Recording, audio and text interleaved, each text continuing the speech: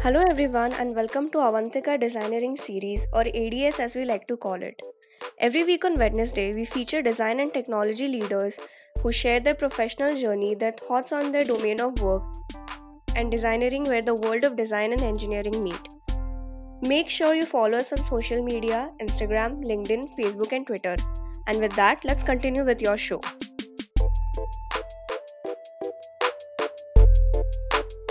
As the world of user centered design evolves, designers need to focus not just on empathizing with the users, but also on understanding them at a psychological level.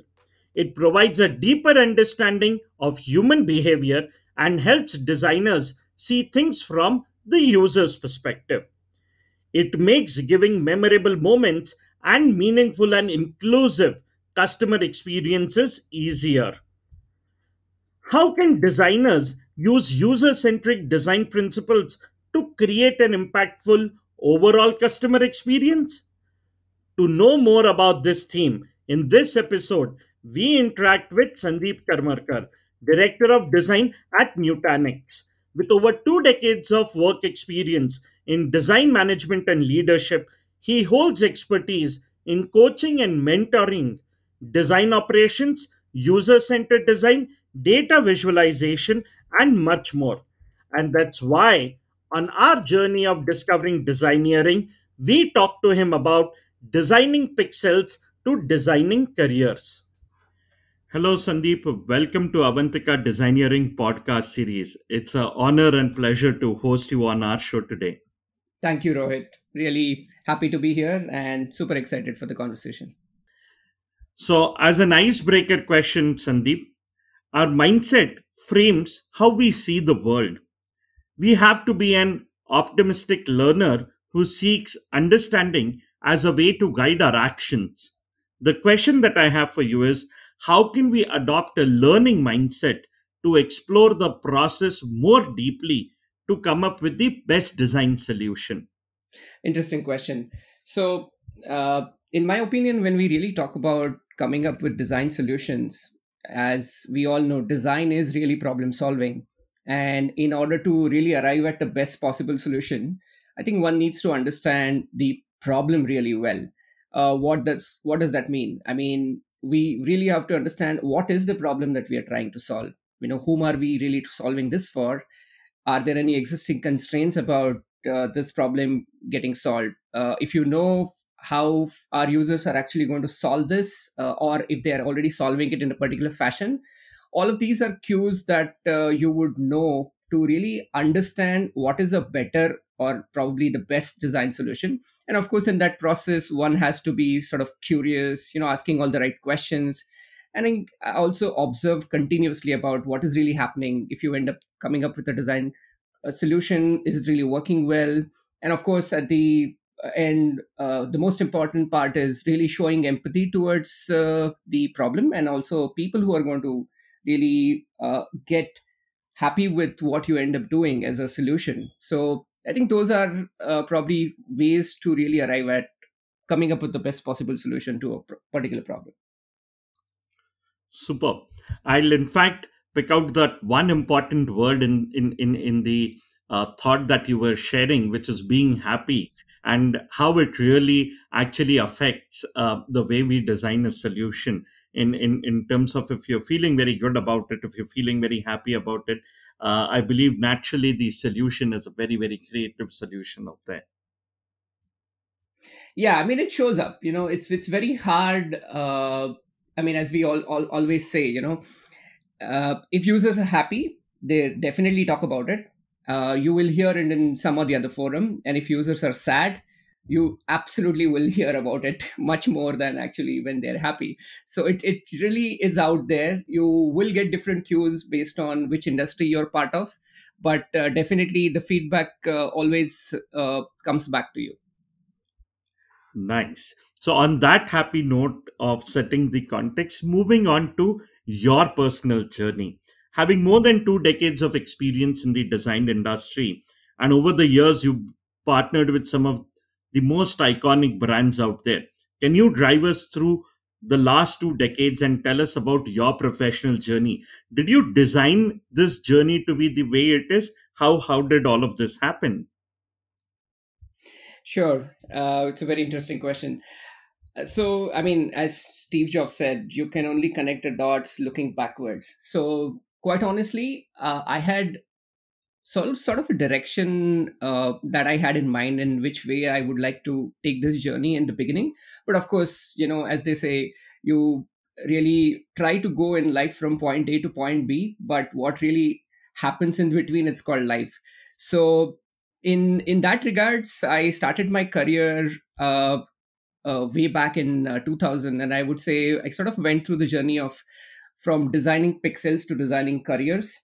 What I mean by that is, started my journey with a company as a visual designer, and we were in e-learning, and I was really responsible for first taking care of smaller pixels, iconography and illustrations and whatnot. We were making content in Flash-based technology back then, so I ended up also learning a lot about technology pieces. But I think more importantly than that, I really had the opportunity to work with some of the great people, great leaders, extremely empathetic in terms of sharing information, having real good understanding and maturity to build designers around you. And I think that was kind of foundational in my career if I really look back.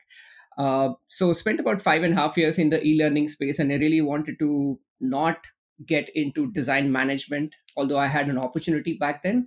I chose not to do that because I still wanted to sort of satisfy the designer within me.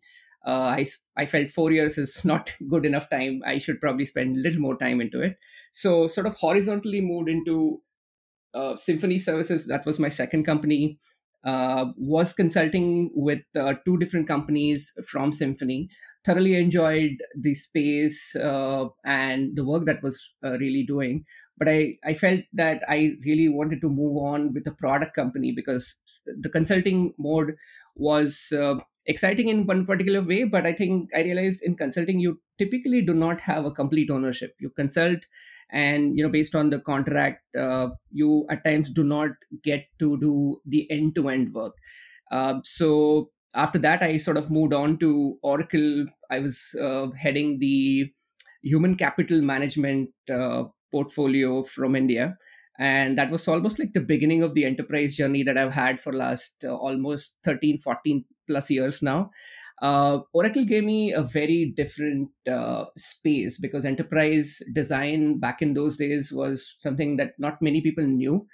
Most of the times people look at enterprise design as kind of boring, but it's actually one of the most challenging areas in design because typically you do not have great access to users.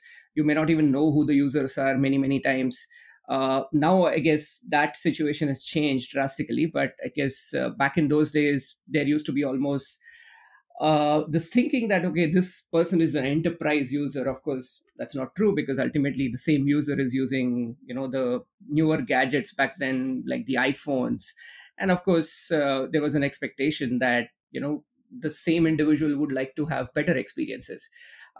Then moved on to Cisco, spent again 5 years designing lots and lots of products for internal Cisco customers as well as for our external customers, really taking care of the designing of these very technical and complex like dashboards and all of those pieces. Again, extremely important from a career standpoint because I've met some of the best designers in Cisco, and also that sort of gave me a perspective about uh, from a design management standpoint or design leadership standpoint, what is that ideally a leader can do and sort of create the sphere of influence. Up until recently, when Nutanix is my current company, spent 5 years here, had a fantastic opportunity to start the design team. Always wanted to do something from scratch, like starting a design team, and there was no better opportunity than this particular one. Started the team from scratch, built it to like 19 people, really strong team and strong culture.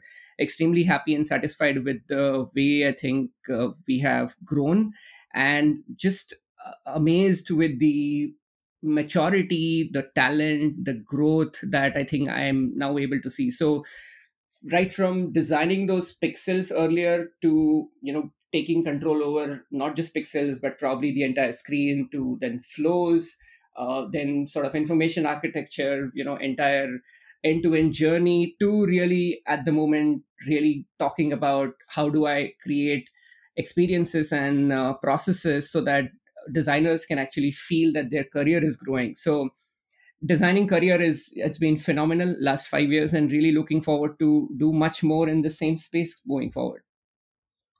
Wow, that's an interesting thought. I got hooked on to designing pixels to designing careers. That's a beautiful thought. And sticking to that thought, I wish to ask you that you've been instrumental in developing multiple brands in the design community, leading strong teams of designers with various specializations like interaction design, graphic design, data visualization, and more. The question that I have for you is, how do you cultivate a mutualistic practice that turns a group of people into a team? Yeah, I think the way I look at this is it's all about setting a common goal, and it starts really from the time you hire.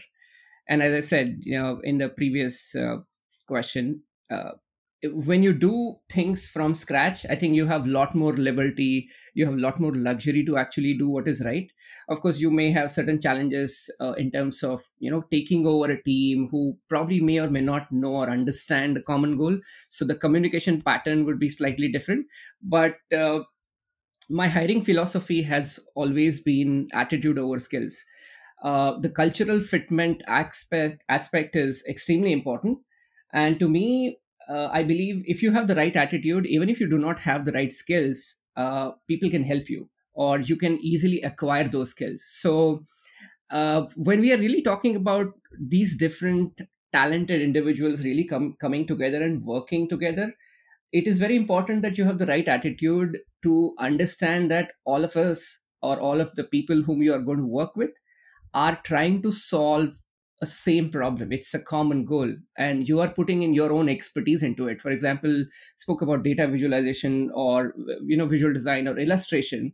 Effectively, these are complementary skills, but everybody who is coming with these skills is looking at this from their own perspective. They're wearing their own expertise hat, and really trying to see how best their contribution is going to be to achieve this common goal.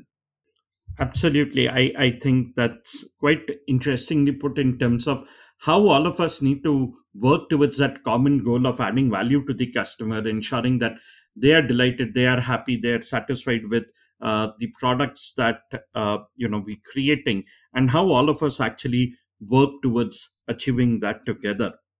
In fact, we design, Sandeep, in the era of the customers, as I was just mentioning, and customers' involvement in design process leads to better products, say that solve real world problems for people. I wish to know, how can we involve users in the initial stage of the design process that usually revolve around immersion, observation, and say contextual framing. Yeah. So I think these days the sort of common practice is definitely going towards creating these sort of design workshops with end users, or you can almost call it like a collaborative brainstorming sessions with the end users.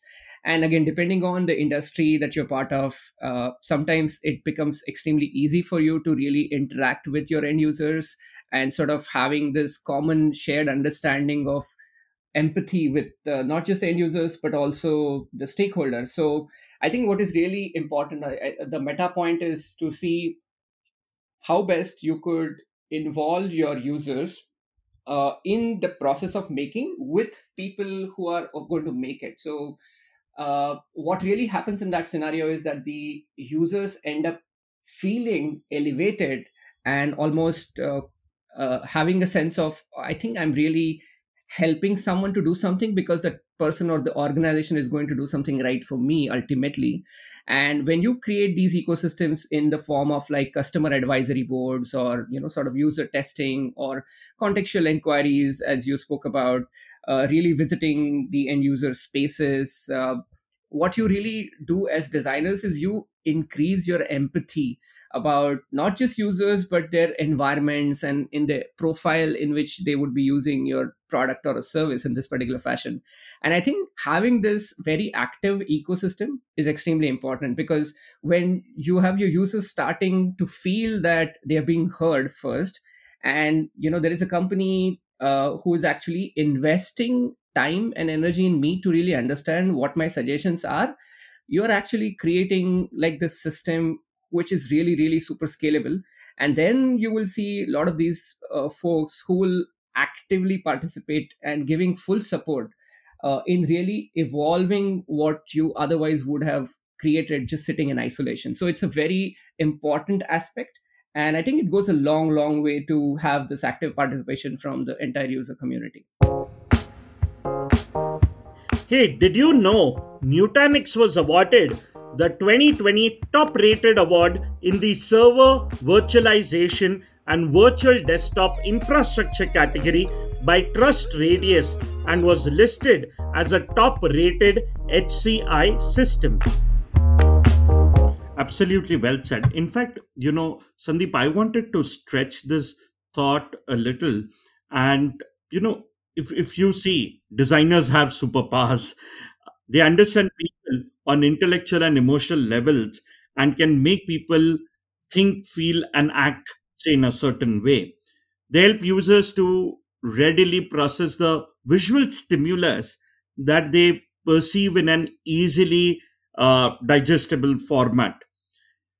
The question that I have is, how can designers create digital products specifically designed according to the psychological perceptions of the human brain?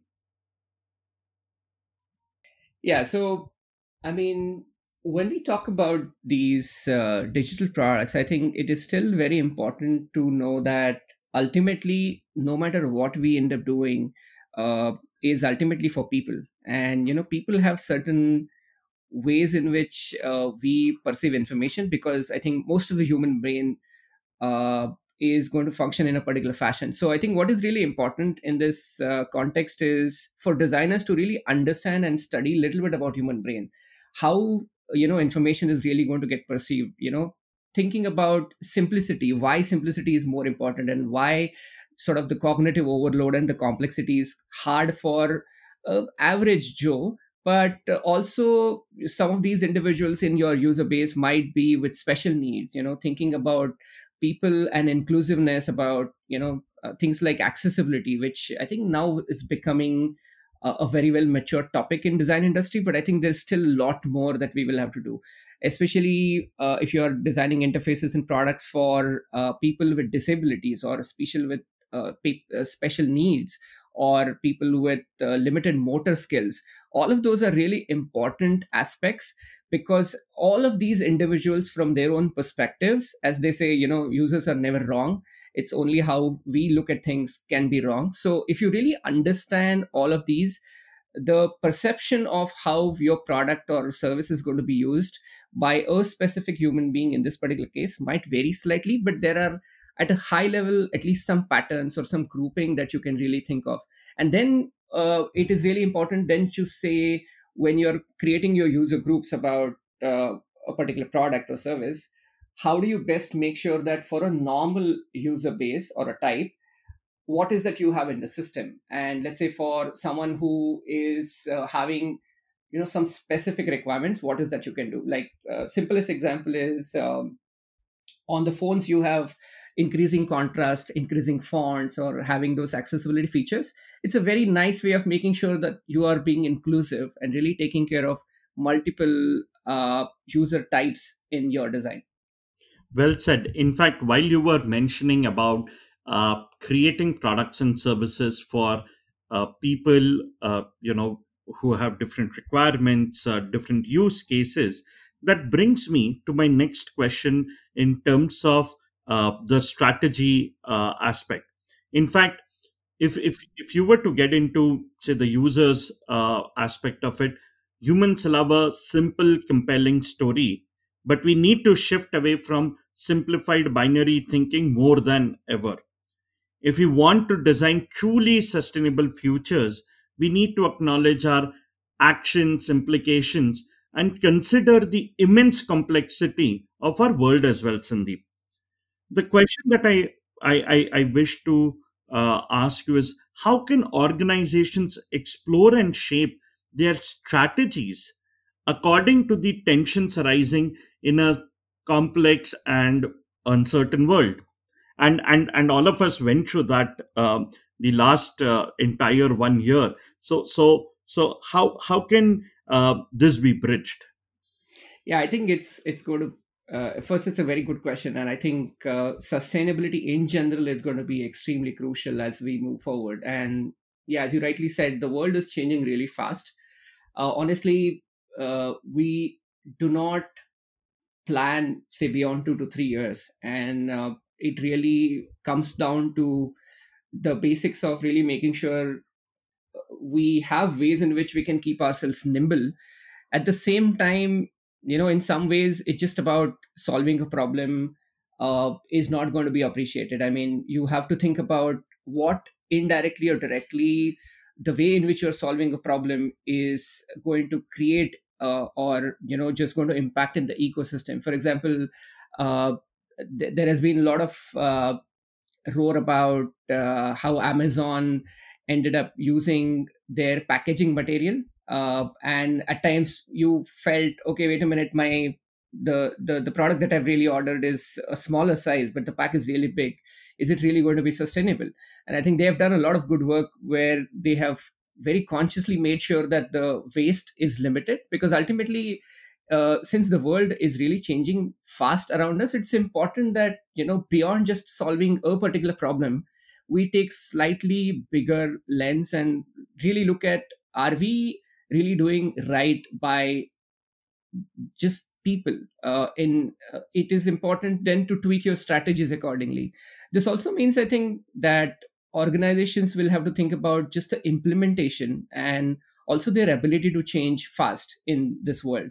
Because from engineering standpoint, this might mean that, let's say, if you were to accept a change, and the change could be as simple as, like, recent few examples where, say, a company have designed to change their logo, how easy it is going to be for you to actually change that in the product, because the way it is going to be architected, it might be easiest task or it might be really, really painful. And ultimately, yes, designers can sort of drive the agenda here, but unless you have the entire ecosystem, including the implementation strategy, service strategy, it's not going to be super easy for you to even change according to the tensions.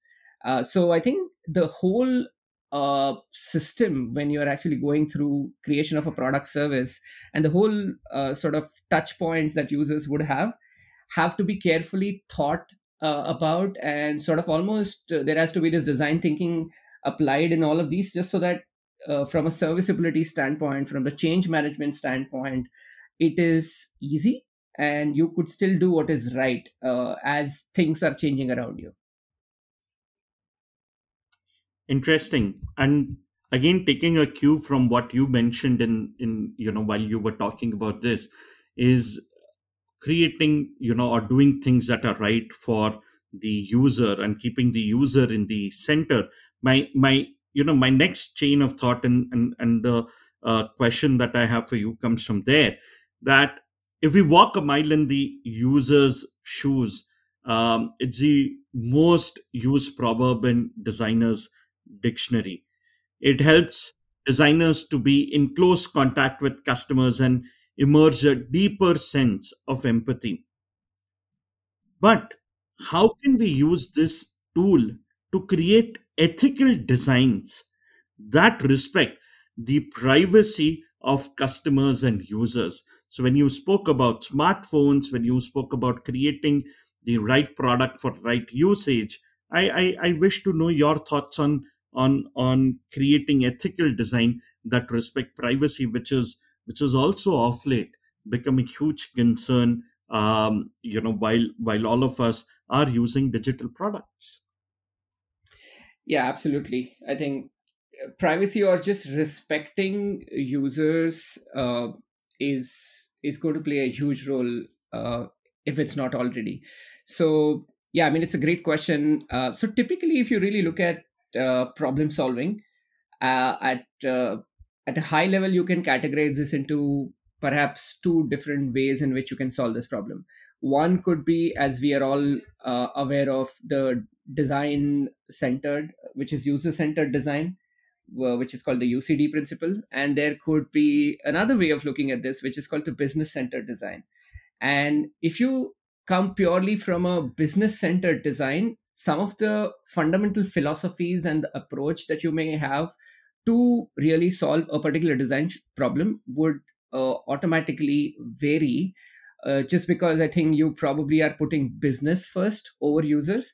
And that's when you would probably see some dark patterns, as it is called, uh, getting really created in the space. And personally, if you ask me, I mean, it's almost like the dark pattern is a way to make sure there is almost one way entry, but you really don't know an easy way out. And there are several examples all around us, which is, you sign up for something which is a service, and it keeps sending you SMSs, or is as simple as, you sign up for something, it's a newsletter. Even if they give you an option to unsubscribe, uh, pretty much never it is that easy. You talk about registering a product, or taking up something, and the dark pattern is, unless you subscribe to us, we won't let you in.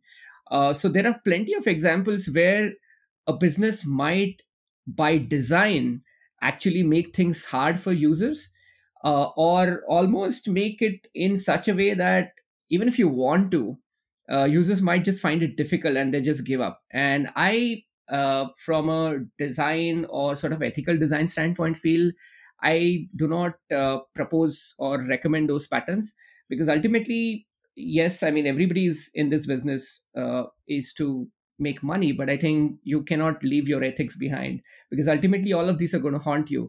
And I think the other angle that you sort of touched upon from a privacy standpoint, I think security is another angle, which at times from a design standpoint is also sort of overlooked. From a testing standpoint, it is overlooked.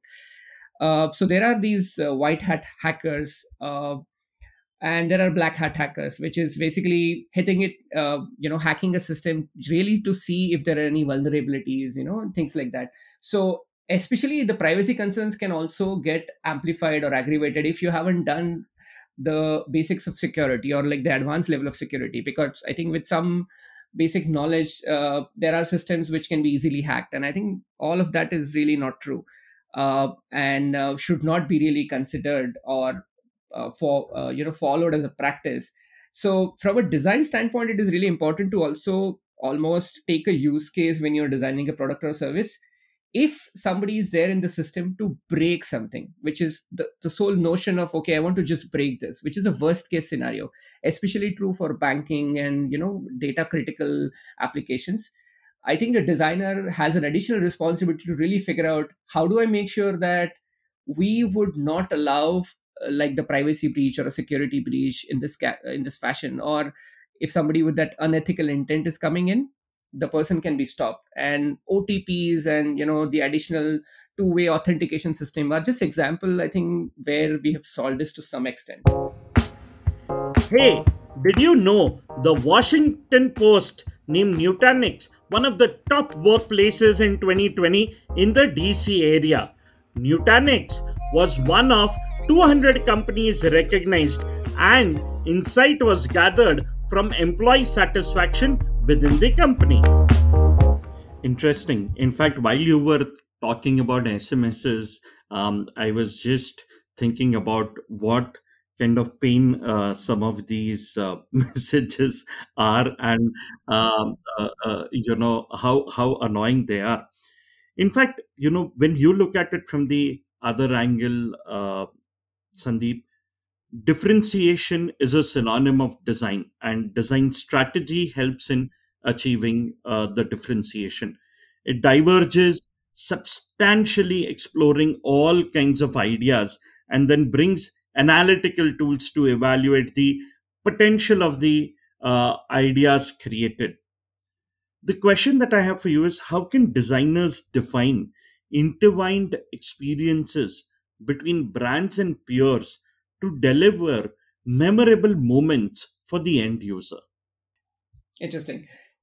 So when you really look at, and if you really dissect the memorable moments, if you really go back and ask yourself what were some of the memorable moments that you probably had in your life, or experiences from an experience design standpoint, you'll probably arrive at a smaller set. And typically it is about you or someone going extra mile to solve for almost like an unexpressed desire, or almost like the aha moment. So, really talking about personalization and creating some aha moments for the user is perhaps one way where you can do this. And I'll give you some examples.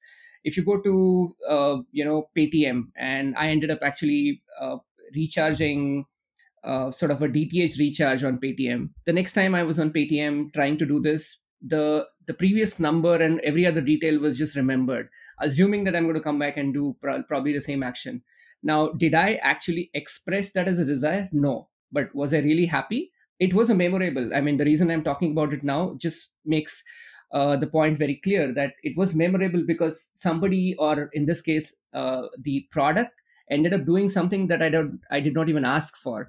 I'll give you a similar example from, say, a human context.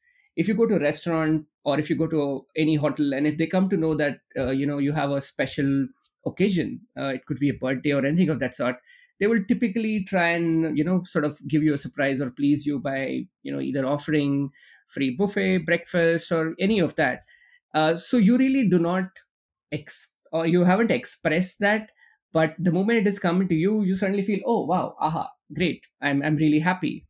All of these are ways in which you first make this extremely personalized, at the same time making sure that you are creating some memorable moments or experiences for your end users. And there's one more example that perhaps that I can talk about, which is, let's say you go to a particular restaurant often, uh, and you go to a restaurant and you typically order a particular dish. How how satisfying it is. Let's say a waiter walks to you and says, "Sir, what would you like to have today? Is it just the usual menu that you typically try?" And you suddenly feel, "Oh, wait a minute! I don't even have to express what I typically do, because, like, let's say Swiggy or Zomato's would typically know what you order.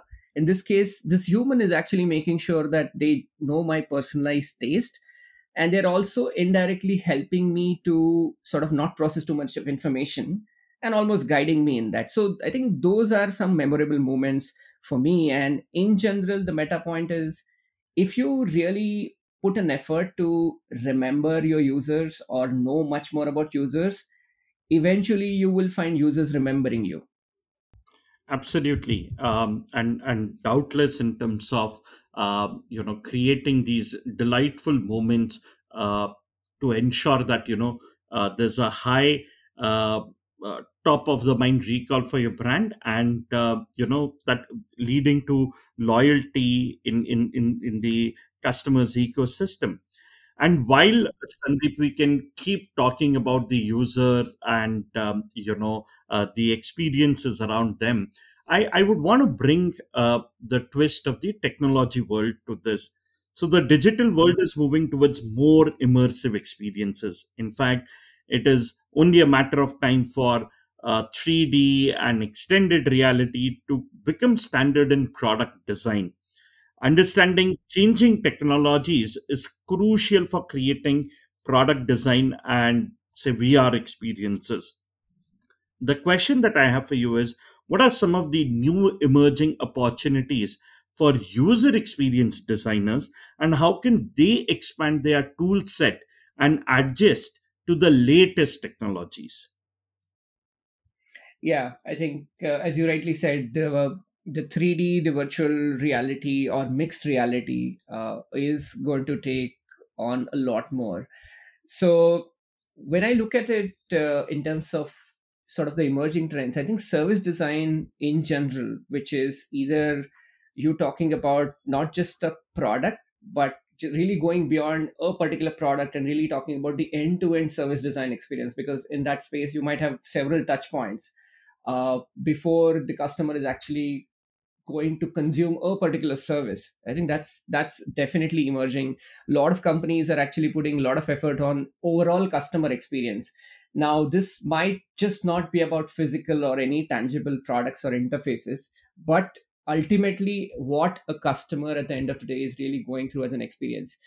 Yes, I think the virtual reality, designing for virtual reality, design for mixed reality or sort of augmented reality, we've already been seeing a lot of new product services in that particular space. So I think that still continues to be an area where designers absolutely can add a lot of value, because you have a very different world. And I think having a designer who can really think from a, again, empathetically from user standpoint in a space which is completely new, like virtual space, is really going to be very, very exciting. I also feel that game design is again one area where user experience designers can add a lot of value. I mean, some of the famous games, from Epic Games, if you see like Fortnite, they actually work with UX and experience designers to figure out how to make. I mean, it's the game is designed so nicely that it's almost addictive. Now that's a downside of it, but you have designers who are actually making sure all of the complexities of the game design are almost simplified, the interface is really taken care of. So again, it's a very different way of applying user experience practices into a very different industry. And of course, the sort of ever increasing smart devices, smart cars, smart bikes, have digital touchscreen on electric bikes, and all of those things are absolutely new. And it is definitely going to pose new set of challenges, be it touchscreen based challenges or environmental based challenges. And you would definitely would need to have a designer who can very empathetically think about all of these different areas that we just spoke about, and effectively solve problems where you just don't feel like you are almost in total control of technology. I think the most important challenge, I think, as we move on, will be to make sure the designer is almost driving this point that the user always feels that they are in control. Wow, Sandeep. How I wish we could continue our conversation for a longer duration, but in the interest of time, it brings me to the last question.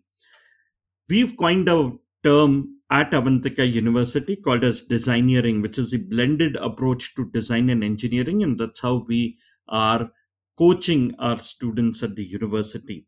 The question that I have for you is, do you think that all of these ideas could be weaved together and help young designers create something outstanding? First of all, yeah, I mean, I really like the term. I've always believed that designers should definitely know the technology in whichever space that they're in, to really understand and then hence create better design experiences. I mean, if you really talk about printing as a technology, if you're, let's say, a graphic designer who mainly interacts with printers day in day out, or perhaps would be working in that space, it is paramount for you to know how offset printing works. I mean, if you don't know printing industry, you perhaps can't do much. Similarly, architects cannot ignore the knowledge of civil construction and all the nuances of that. So in the user experience space, again, I've always been a believer that, as a designer, you should, if not know coding, but at least know the limits of what is really out there, what is really possible. And I think from what I understand, you guys are actually trying to combining these two otherwise not so connected spaces. So first, kudos to having this blended approach. I also know another place, which is IIT Gandhinagar. They also encourage actively their students to take on a design course, at least one design course, short course, irrespective of the disciplines that they come from, which is, it could be even chemical engineering for that matter. But I think overall it's a great initiative, and I would really hope that a combined knowledge, not just about design, but even engineers coming from engineering side having design knowledge, again can go back to this common goal that we spoke about, and with that common goal then create really immersive memorable experience to solve some very critical problems that we are all going through and are going to come across in the future. So good initiative.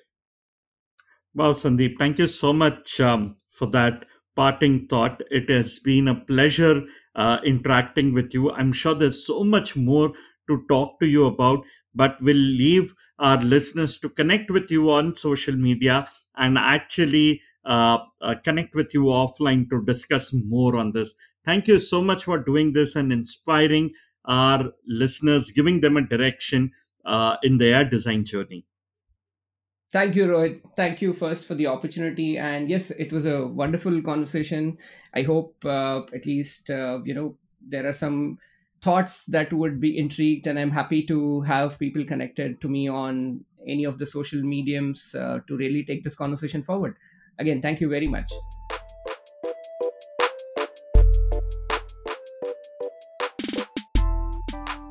Hey there, we hope you enjoyed our show. Do write to us on ads@avantika.edu.in. We look forward to your opinions, feedbacks, and suggestions of speakers you would like us to host on this show.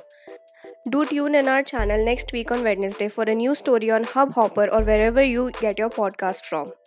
Follow us on Facebook, Instagram, LinkedIn, and Twitter.